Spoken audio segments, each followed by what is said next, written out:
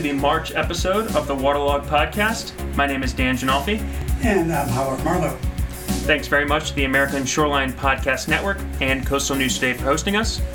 Today we have a very special guest joining us, but first we want to touch on a few key announcements and then we'll get right to our interview.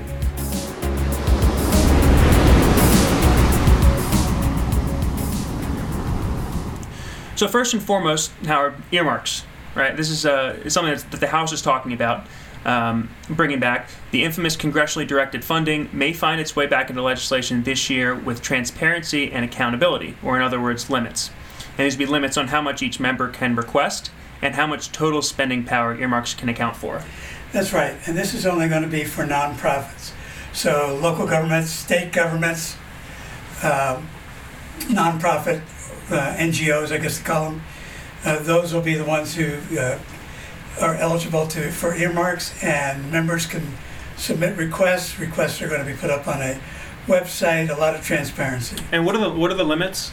Limits are 10 earmark requests per member, and they have to total no more than 1% of the total federal spending. Now, so far the House's appropriators are the ones who've agreed on the rules. The Senate appropriators have not yet done that, but they've indicated that they will. So we're likely to see some version of this in this Congress, and I think it's it's time, it's due. Some members still believe that, and I'm going to quote here, earmarks are exactly what's wrong with Congress. Do you believe that? No, what's wrong with Congress is Congress doesn't work. Earmarks have two main benefits, and I may even think of a third as I say these. One is that they get members to work together. So, the Senate's not going to have 10 earmarks, each senator, but whatever it is, for any given, there are 12 appropriation bills. You can't have everybody asking for 10 in one bill. So you can have members saying, well, I need this in my bill, will you give me support for this other one in your bill? So this goes to start working together, and what do you know? Members of Congress working together, yeah, it happened, and I think it can happen again. Number two, biggest reason from our point of view is Corps of Engineers. When earmarks were eliminated, they were congressional earmarks that were eliminated, and not presidential earmarks. The president has always earmarked the Corps' appropriation bills, and that's meant that, whatever's happened has happened to the disadvantage of Congress. And it's meant that a couple of people over at OMB have been able to, do their thing and micromanage the Corps every cent that it spends. Now they have one more that is a third benefit. For smaller local governments, you're going to find that you're going to be able to get some of the transit grants and other things that are going to come through earmarks. You don't get them through the competitive process. Competitive process tends to favor mid-sized to larger local governments and regional organizations. So I think it's going to be good.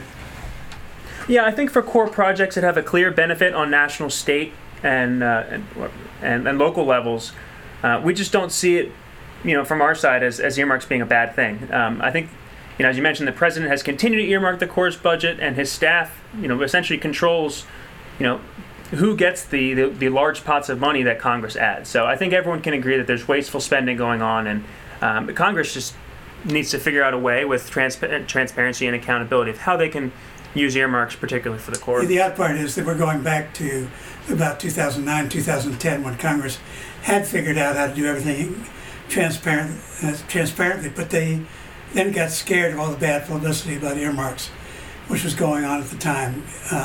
Basically, you can't put in an earmark for something that is a pet project. If you do, it's going to be put up on a website, and somebody's going to say, why did Representative Sandra Jones put this in for our community? It's another teapot scandal or teapot museum or whatever it was.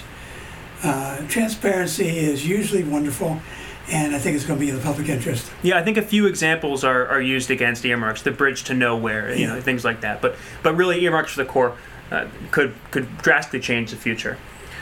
Moving on to cabinet nominees, we're tracking the Biden administration's cabinet nominees, and so far we have Deb Haaland slated to serve as Secretary of the Interior.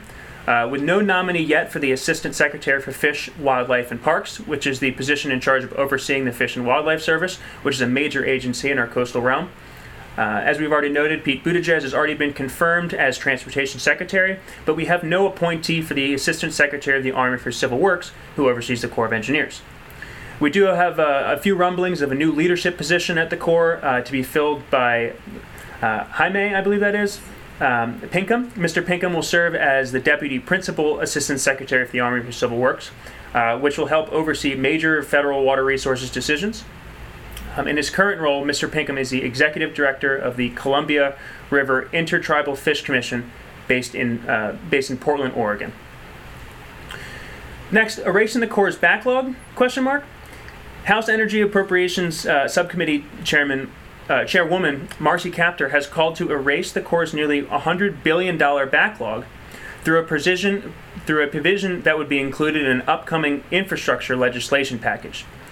Now, she says the proposal will create thousands of badly needed jobs and put to rest dozens of studies that have essentially sat on the shelves for years. Now, I really don't think $100 billion can be addressed in one bill, but what do you think, Howard? Well, call me doubtful. It isn't just the $100 billion. First of all, thousands of jobs I don't think it's going to create. It'll give business to engineering firms, gives business to existing Corps employees.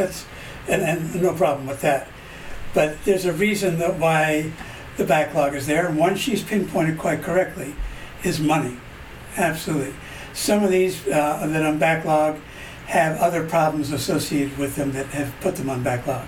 Could be environmental problems, could be lack of community support for them, and all sorts of things like that. But I think give kudos to Chairwoman Kaptur for at least highlighting the fact, let's get rid of the backlog so we can stop beating the Corps over the head for something that is essentially not their problem. Right. Not their fault, at least. Exactly. Yeah. Finally, FEMA, almost out of money. This is just one particular fund, the Federal Disaster Relief Fund, is expected to be fully depleted by April, leaving FEMA without the ability to provide emergency shelters, food, and medicine. Now, I just want to remind our listeners, this isn't the only emergency disaster fund that's available. Funds can be pulled from other accounts. This account, however, according to FEMA's latest monthly report, says the fund will run a $24 billion deficit by September 30th, 2021. And for context, this fund has never run out. So, what options? Usually, Dan, when this happens, that Congress provides a disaster supplemental. FEMA used to be Katrina onwards.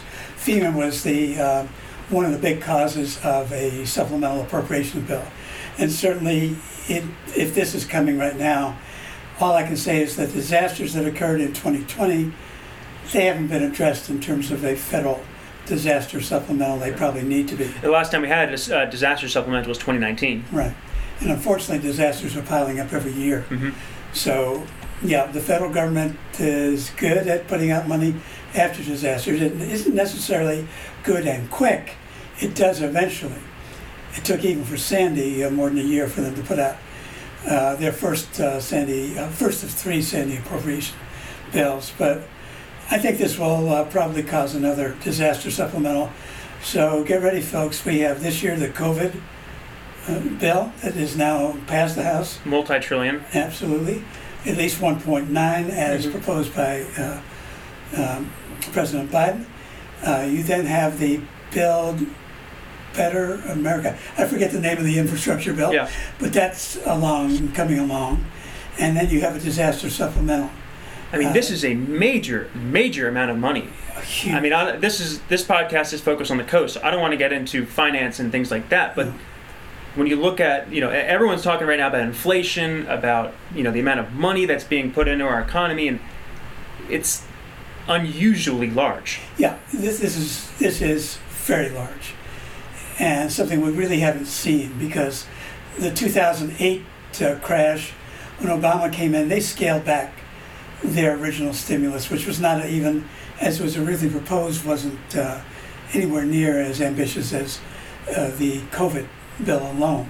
So then you have infrastructure, which we badly need, and spending, which we badly need, according to Federal Reserve Chairman Powell.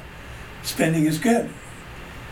because that money gets into the hands of people who either have jobs or need jobs, and who will then spend that money on, I don't care if it's toothpaste, toilet paper, or anything else, essentials, which then gets into the kind of thing which Reagan will turn over in his grave about.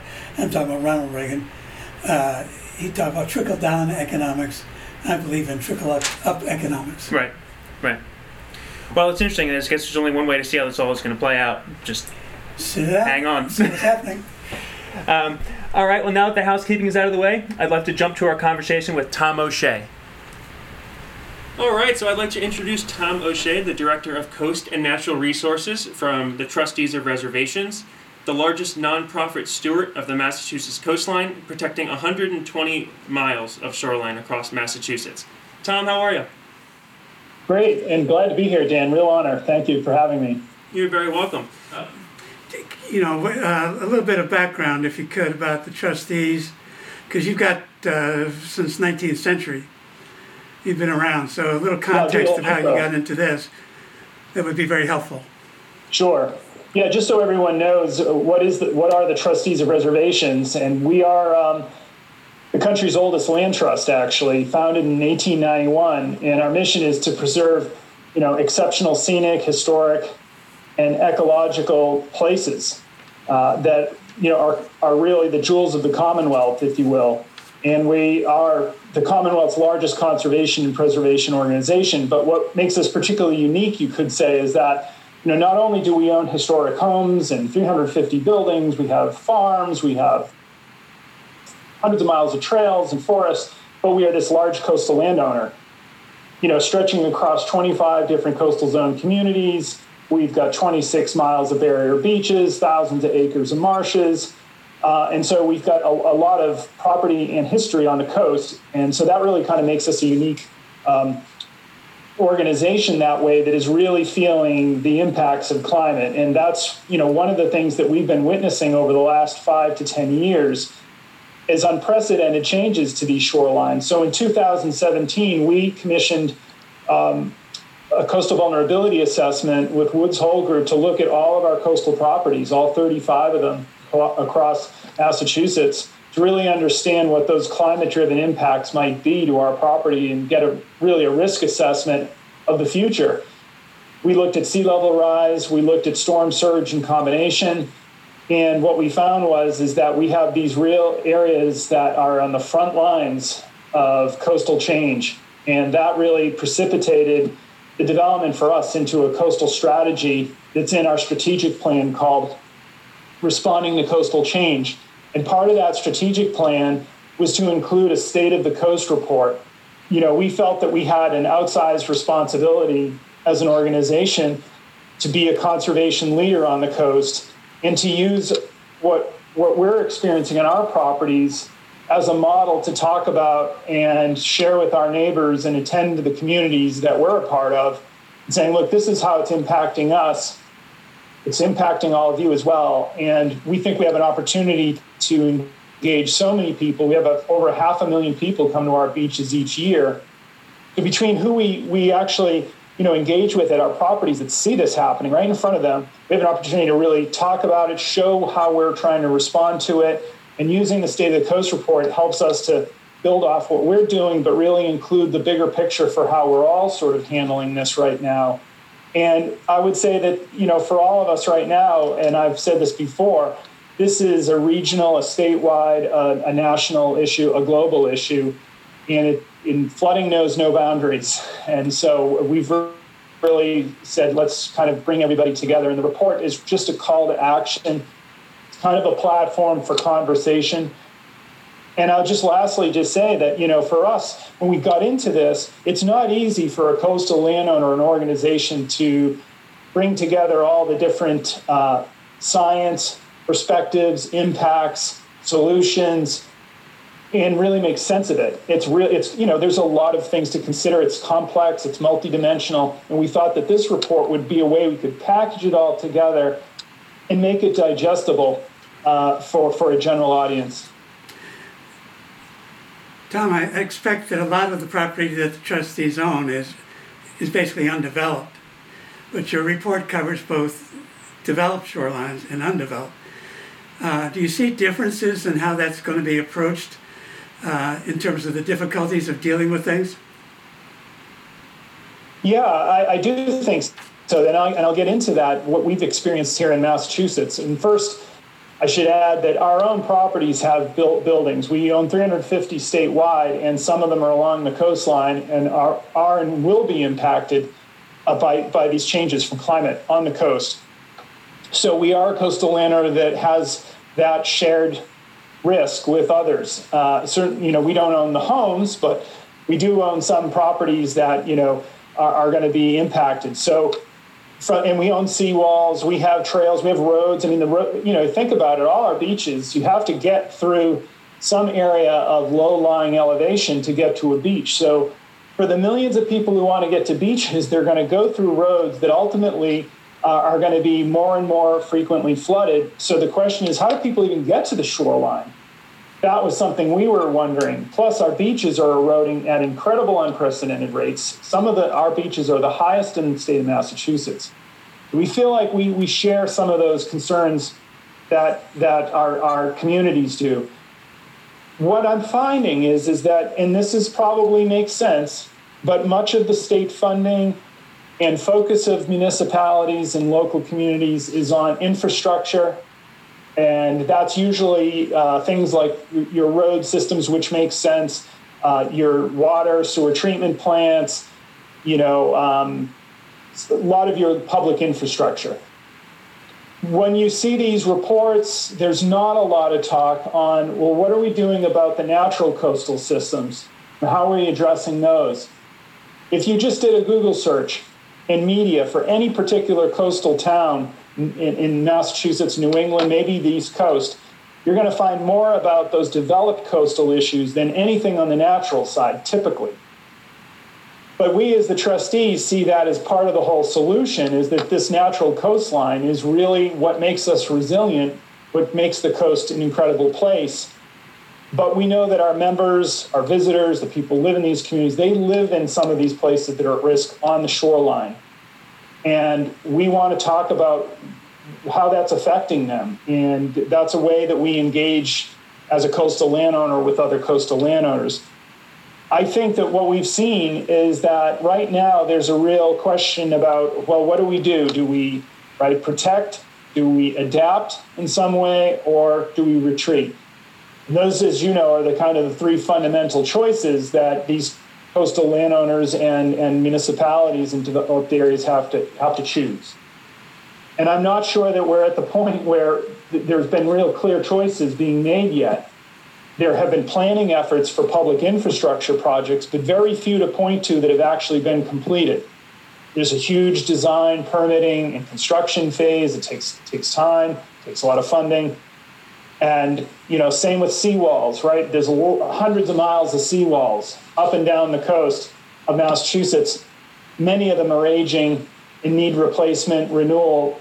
And the question is, are we going to just do what we've always done, or are we going to do something different? Our urban areas, like Boston, you can just look at the projected impacts for the city of Boston. That's a big area, a lot of people, a lot of real estate impacted. And those places are also going to have to make these choices. So what we tried to do in the report is to start to put those choices out there. What could you do? What do you need to start thinking about? And it is challenging, and I'm happy to get into that a little bit more. I'm sure you probably have some follow-up questions, Howard. I don't know if that, No, that's very helpful. Thank you.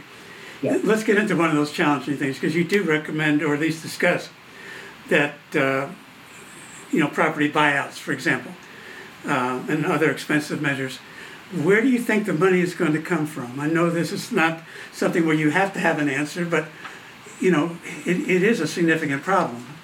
It is, and this is a problem that we're going to have to face no matter what. We either face it as damage to develop property down the road, chronic sometimes damage. We're already going to pay in some way publicly for disaster relief. And eventually insurance companies, and you're already seeing this, don't even insure some properties because of the risk levels. And so one way or another, we pay. And I think for us right now, we're looking at how do you pay for people who can't afford to protect or adapt. And in some of your low-income areas, whether you're a property owner or a resident who just doesn't have that ability, those options to protect or adapt, then you need an option to help those people deal and cope with this. And so we're looking at potentially, legislation that could offer relief to those homeowners and residents that can't afford to protect or adapt, and giving them a chance to, to have a buyout that provides relief and help with relocation. And that, to me, is a good place to start right now, because the other coastal landowners who can afford protection will find some sort of avenue to cope for the next, say, 20, 30 years. However, having said that, what we're seeing is that a lot of people don't realize the acceleration of that risk. And what we're trying to do in this report is to say, wait a minute, I know if you made your decision on what you're seeing today, you're not actually going to be ready for tomorrow. So the cost in terms of, it'd be better to pay for things now and today sooner than, shift this burden to my kids' generation 30 years from now, who are going to have less options at that point in time. So we're going to pay. It's a question, do we want to pay or let our children pay? And pay and probably even more so. And I say start in a smart way and find the public, federal sources, local sources, state sources to fund those efforts where people really do need help, where it is going to be critical that those homeowners and residents have some relief. I don't know where the insurance companies are going to go with all of this right now, and what role they have to play in it. It's really unclear at this point. And we have state-sponsored insurance in Massachusetts that helps provide insurance for homeowners that wouldn't qualify for private insurance. But at some point, how do we take that state-sponsored insurance funding, and does it help maybe with buyouts? Right now, in the environmental bond bill in Massachusetts, they authorized $50 million for a coastal buyout program. So there's a recognition from the legislature that we've got to do something. They had authorized the funding, but there was no mechanism, to decide and choose how to spend that. And we're going to try to help develop some language to do that. So in terms of the challenges, which are obviously very significant, New England is an area, and Massachusetts certainly the same as the other New England states, very individualistic. The local communities, a very strong part of government. You mentioned the word regional earlier, and I want to get back to that because we focused on that in our work because no matter whether you are a rich community or poor community, you really can't take it on by yourself. It's all the planning, the technical work, plus the implementation. And how do we get to that point of getting people to work together? You have any ideas to, break through the... I think what we need to do is first make people aware that this transcends property and community boundaries. And that was one of the important pieces we thought of this State of the Coast report, is to highlight that these issues transcend every community property boundary. The coastal systems do, the flooding impacts do, and ultimately the funding. And I think, Howard, you were just talking about, what it takes to actually implement these solutions at a local level. I'm not sure a lot of our town and city, departments have the capacity to engage in, these large coastal shoreline projects. I mean, how many can they take on, and for how long? Much of the funding in Massachusetts goes to communities. It doesn't go to other entities typically, and so the communities have to then figure out how they're going to spend all that money, and they don't have necessarily the staff or the capacity to do it. That's what we're seeing as well. Is there's most communities, whether they have, most don't have the money, but even if they do have the money, they have no idea how to go about the planning and technical expertise, which is something that we've been actually talking about on our podcast quite a bit, because the Corps of Engineers offers opportunities to do that, but what we found is that most of the responsibility falls on local and state governments, and mostly local governments. That's right. Yeah. If we had a way to actually develop some sort of organizational project management capacity to towns, whether it's through a nonprofit organization, whether a quasi-governmental organization, but and a consortium, if you will, in some ways, with consultants and engineers and other groups that can help facilitate and actually make project management less of a burden for towns, then you could sort of, make things move faster. The other is the regulatory side, because in Massachusetts, we've got, one of the strongest wetland protection acts in the country. And you've got to really know what you're doing to go through the regulatory process, create the environmental impact reports that are required through our Massachusetts Environmental Policy Act regulations. So it's burdensome. And I think there's a way to do it, whether it's smart teams, consortiums, something that provides that project management capacity. Maybe it's a state agency that does this. I don't know, but I think we're not talking about it in a real way yet, where we're saying, all right, let's set something up that's regional or statewide that supports local communities. We as a nonprofit are trying to help in our way, but more on the conservation side, whether it's restoration, living shoreline projects, support, in the State House with public policy. We're doing our part, and other nonprofits too. But it seems like on the municipal side, we're not really. There are a few partnerships yet between that nonprofit side and the community side yet. We've got some, but it's not quite where we need to be. So I don't have the full solution, but I think we've got to move in that direction, like you say. We've talked about you mentioned living shorelines. Now, one of the things that's very important to us is management of sediment, and Massachusetts in particular is pretty sensitive to its fisheries and offshore management of coastal resources. How do you see beneficial use of sediment management playing into your plan going forward?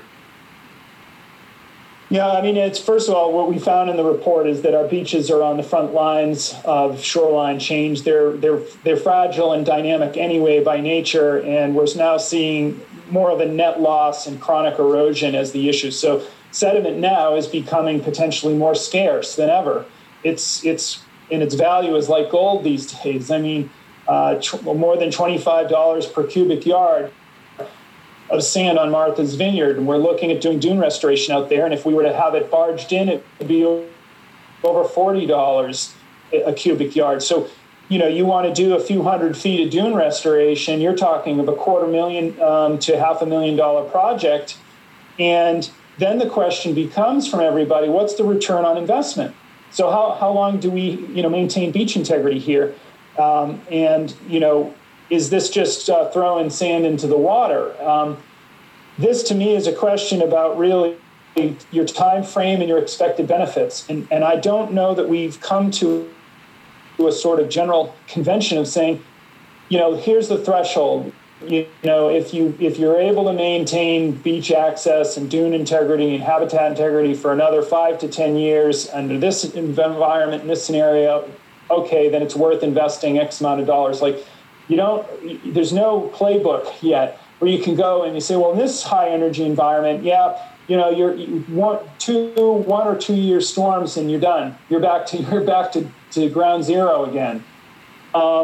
And how long will we continue to invest in this way? Right now, it seems like in some cases where you have homeowners and residents at risk, they're going to get that kind of relief typically. And the sand sometimes gets there because it's emergency. It's considered public safety, public health, right, and property protection. On beaches like the Trustees, well, nobody's living right on them, but they are critical for hundreds of thousands of people that like to visit them. Globally significant shorebirds, and in some cases, we provide the only oversea and vehicle access in Massachusetts. There are other beaches, but not many. And we are faced with this question right now: what is beneficial use of sediment? And near as I can tell, for us, it's a question of where do you actually do dune restoration? where do you do beach nourishment? Dune restoration seems to have a little more benefit potentially than beach nourishment, which is often sacrificial, but it does slow down your erosion. And we're studying right now through some coastal wave and sediment studies with Boston University. We've done some modeling with Woods Hole Group, and we're trying to figure out what's that point at which the intervention makes sense and which it doesn't. And I think the trustees have a chance here to actually use some beach resiliency trials and use them as demonstration areas, and then say, look, people, look what we're doing. This is what happened when we did this. Are we still willing to, you almost have to intervene, because if you don't, the question will always be out there, well, why didn't they do something, right? So this is a case where we're going to try different interventions and resiliency trials in our beaches, see what happens, showcase them, and then say, look, this is what we're finding. I think there's another phase to this conversation, which is that 10, 20, 30 years from now, maybe people will be saying, we've got to take a different strategy on our beaches, and particularly in our developed beaches. I guess beneficial sediment works depending on what your own ROI is here, right? And what is your own sort of expectation? It's a value-based question, Dan, that you're asking. It's really tough at this point in time. I think as a conservation organization, if you can make a difference through living shorelines, you can make a difference through dune restoration, there are probably some areas where it really makes sense from even a habitat standpoint to do some interventions. Sediment, though, right now what we're finding is it's either getting washed up further inland, overwashed, dunes are getting overwashed inland, or the sand's going offshore or downdrift. And some of it's getting put into our estuaries, which becomes more difficult at that point to sort of, well, how do you can dredge in those channels, that takes time. And you dredge in some of these coastal ponds, but some of the sand you're never going to get back. And I don't know. I'd be interested what you're hearing and what you're seeing in other places. Well, I just want to first mention the costs that you're throwing out, 25 up to 40. I mean, what do we see, Howard? 15 to 20 maybe here in New Jersey, maybe 25 when we're talking about going offshore. But I mean, geez, $40 a cubic yard. That is prohibitive. Exactly. That's the best word. Yeah. If we have overall sand costs and in the United States that approach that level, that's an enormous level of investment that's required. Plus, we have increased levels of dredge, increased demand on dredge. There's a very low supply of dredges right now. There's only a handful of dredgers in the nation that are capable of doing the work that's on the scale that we're talking about. These projects are not your local dredger, coming and moving 30,000. These are multi-million, if not hundreds of thousands of cubic yards. So, and I think what we see in New England, it's different from the Mid-Atlantic or the South or to some extent the Gulf, is that you have there are navigation channels, there are a lot of federal navigation channels. And this gets into a question that I want to ask you after I do my own filibustering here. But basically, channels trap sand. It's just not their purpose, but it is nature. So they trap sand. So you take the Cape Cod Canal, and let's say the town of Sandwich has to fight with the help of the Corps, but even the resistance of people at higher levels of the Corps to stop that sand from being dredged and dumped offshore, where it'll be lost. It'll get too expensive to get back, and also environmental consequences of that rather than making use of it. And so, in terms of getting use of it right on the neighboring shores for both resilience and for environmental restoration. But so it gets to the question, you mentioned state policy, but what is the role of the federal government in all of this? We're into something philosophical here, right? And that I think is very debatable for all of us. Because the federal government comes in post-disaster, we know that. But what's the role in terms of proactive involvement? And do you see anything for that role, or is it one where it could be too heavy-handed? Yeah, it's a great question, Howard. And Yeah, I think what the federal government's role can be is that they can bring things to scale that a state and local government can't, just in terms of funding and support. The question is where does that at scale funding and support happen? How is it funded to do that? Are still remaining questions. What you see available through coastal grants from the federal agencies, I don't see them generally at scale. Some of the restoration projects on the nature side, some of them can be at scale. We've got one going right now in an ANACA grant for our marshes, and that's pretty good. But, some of these large infrastructure and sediment questions, the federal government can actually play a role at some major restoration projects, but to what end ultimately, right? And, I haven't seen the sort of grand plan. And that's what I think the other thing that federal government could do is say, look, across the East Coast, here's where our priorities would be, which I know certainly brings in the political piece to all this, but there needs to be that sort of grander vision that unifies states and says, look, if we're going to act, these are the kinds of places we need to act and invest in. These, they may not pay off, they may not, and it's a tough thing to talk about, but we can't do it all. There's got to be a recognition that we have to be strategic, and we have to prioritize, and just can't do it everywhere. And that, and what the implications of that answer would be is, some of these places are going to have to retreat or accept loss, and that's a hard message, and we're just not quite willing to talk about that yet. Or the other is in the case of, like you brought up Sandwich, you've got these hard armoring around these beaches, and that's part of starving areas of sand. They're trying to refill them back because they're starving the sand because of a nearby hard armored structure.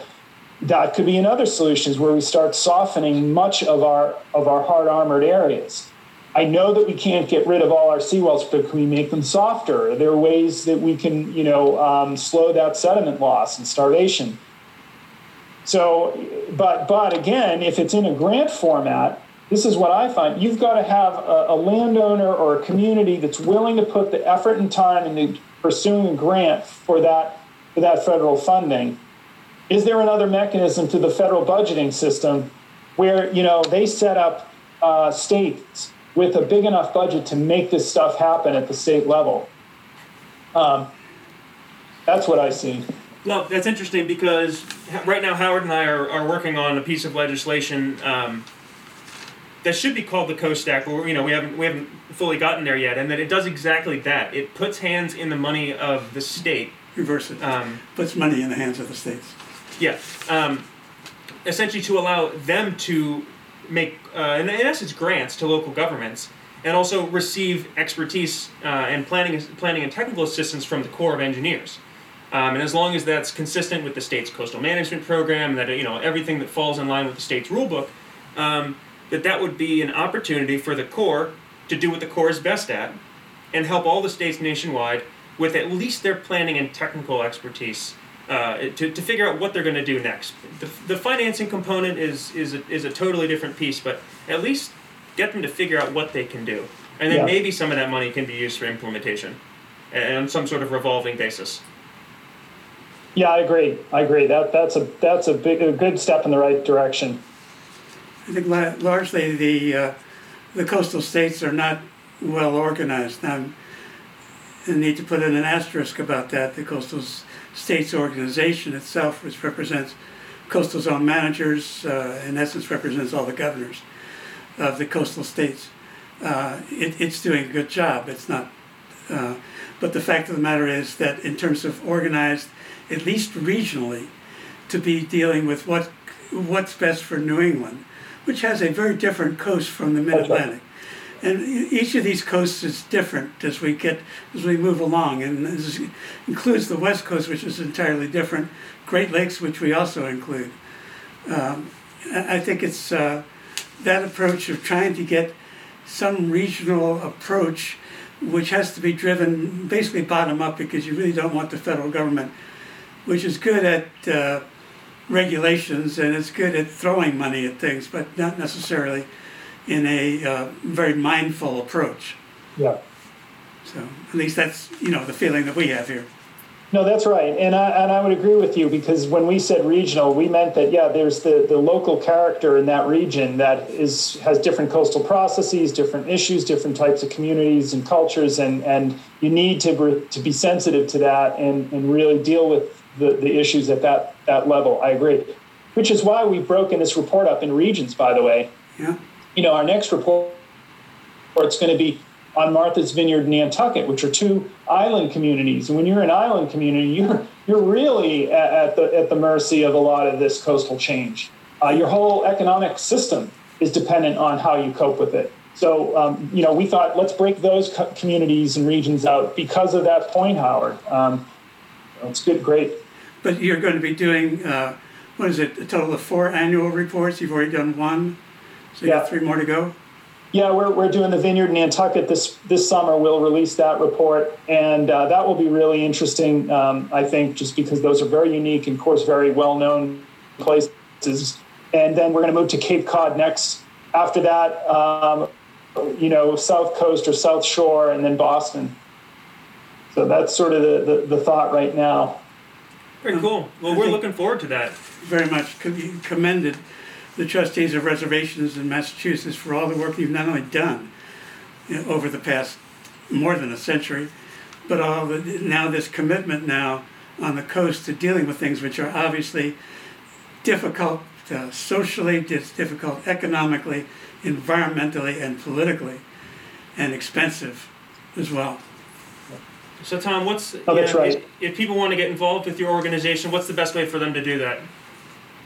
Well, they certainly can go to our website, and I think we probably have that. If not, I can give it to you, but it's thetrustees.org and /coast. And we have a coastal microsite, and you can learn more about not only the State of the Coast report, but really what we're doing statewide and how we're thinking about coastal resilience. So I'd really, love to have people, reach out to us that way. Excellent. We'll be sure to include that link of course, I can reach in our summary. Okay, great. Thank you very much, Tom, for this discussion today. We look forward, hopefully, Dan and I, to being up in New England when we can travel. It may take a while, so nevertheless, we'll stay in touch with you electronically and congratulate the organization for what it's done and continues to do. Thank you so much, Dan and Howard. I really appreciate it. It was an honor and a privilege to be a part of your show. We welcome you to our beaches if you're ever up in the area, and to our properties. Love to meet you in person someday, and it was a real pleasure. So thank you. All right. Thanks so much. Okay, take care. Bye-bye. Take care. Bye-bye. All right, and thanks very much for tuning into the Waterlogged Podcast. We'll see you guys back next month. Take care. Bye.